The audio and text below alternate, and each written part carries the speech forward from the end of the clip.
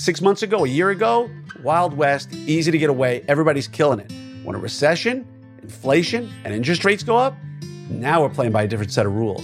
It could be really, really good for you, but you got to ask the questions. This is the Orthopreneur Show with Glenn Krieger, talking about the things you never learned in school, like marketing, management, and leadership. Hello there, Orthopreneurs. It's Dr. Glenn Krieger here with another episode of your 5-Minute Friday. Now, I want to touch on something here, and we're going to call it Follow the Money. All right, so let's start with interest rates. Now, interest rates, a few months ago, I knew people getting jumbo loans for 7 figures at 2%. Now, you're lucky if you can get it at 5, 5.25, 5.5. It's gone up considerably. What does that mean? Well, let's say you had a monthly payment of $3,000 to the bank. Now your payment might be $3,200, $3,400. It's become more expensive. So let's now talk about OSOs and DSOs, and specifically the ones that are private equity backed. I don't want to talk about anything else right now. So when you go to private equity, they don't just say, hey, Glenn, I want to pay you $10 million for your practice. What they say is, we're going to go to a bank and get the $10 million, and we're going to pay you $10 million out of that. And first of all, if you're thinking about joining an OSO, you need to ask them about their credit limit, right? Like their credit ceiling. How high can they go? And there have been stories of OSOs out there, rumors, that have gotten close to their credit ceiling, meaning that you're not allowed to borrow money anymore. Now, I'm not picking anybody in particular, but I've heard rumors. Whether it's true or not, immaterial, I'm not giving you names, so it doesn't matter. But my point is, you should know what the value of an OSO is relative to the amount of money that they've borrowed.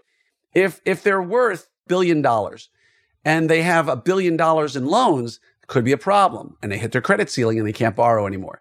Now, I want you to think about it now from a different perspective. You know, everybody's sitting here telling me, if I hear one more person tell me, I'm joining this OSO and they've promised me this huge multiple on equity, I'm going to get $5 million in equity and we're going to grow at 7x. And I sit there and go, let me have a little bit of what you're smoking. And I'll tell you why. 6 months ago, maybe. But right now, you remember we talked about interest. Now, is it easier or tougher to get, to give people money when you're paying 2% or 5.5%? Now, obviously, the way they get money is different than the way we do, but fundamentally, it's similar. And they got to borrow it for an interest rate. And if the interest rate has gone up, fundamentally, the amount they're paying you has to be less for the equal amount of value to them. Because if they're paying you $1 million and they're getting it at 2%, that costs them a whole heck of a lot than giving you $1 million that they're borrowing at 5%. All right. And I did not make this up. I've spoken to more than one person in C-suite level of OSO, DSO world. All right. So again, if they're borrowing at 5%, the money they're paying you costs them much more. So if you get an amazing deal better than anybody could have ever imagined, you're getting a multiple that's killing it, you need to do your due diligence and ask questions. Because especially now with the amount of money, the cost of money, to be paying you crazy multiples, that's a concern because it's costing them more than it ever has before. All right, orthodontists, right now inflation's high. We're not really sure what the future holds. The economy is certainly trending in a downward direction. And I'm just telling you, if you want to get together and reduce your concerns, learn how to navigate these choppy waters, be among friends, have great food, great learning, the Orthopreneur Summit is the only place you got to go. So go to opsummit2022.com. As I tell everybody, if it is not the best ortho meeting you've ever been to in your life, all you got to do is tell me. I will pay for your limousine back to the airport. I will pay for your flight home. And I guarantee you'll never take me up on that, because this is the meeting that's going to help you get the confidence to work through what we're going through now. And it's going to send you back energized and ready to go with your team. All right. So go to opsummit2022.com. Sign up now. We know you want to. And number 2, with an economic potential turn down, people are saving money. Are they going to be as apt to want to invest and buy? Right? And this again comes from experts that I've spoken to. So anybody who says, oh, we're going to get a crazy multiple in 3 months from now, really, as the U.S. goes into a recession in 3 months from now, you're going to get a crazy multiple. Some company out there is going to go, we are so flush with cash, we're going to throw it at you and get as much, give you the best deal possible when inflation is through the ceiling, interest rates are high, and the recession is happening. Use common sense. Is that really going to happen? So it's up to you more than ever before to do due diligence on the solvency of the company you're joining, meaning what is their debt ratio? And ask them that. It's an important question. Number two, what is their realistic idea of what they think that their multiple will be in a year or 2 or 4 or 6 or whenever they're planning on doing another equity turn? And if somebody says to you, oh, we're going to get 7, 8x, I question that very, very sincerely. Again, one of the things that you really need to look at is that debt ceiling and the quality. And again, you need to find out the financials on the company. Now, a lot of people say it's not about the money. I'm joining because I want to join a great group. And that's true for me. When I joined Smile Doctors, I wanted to join a group with a couple of hundred doctors, and I wanted to join one that was spread out through a lot of the countries. So if a recession hit and one section of the United States was down, others might be up. And we've seen that in recessions, particularly in healthcare. But I also wanted a company that was solvent and strong. And this isn't about Smile Doctors. This is about all of you.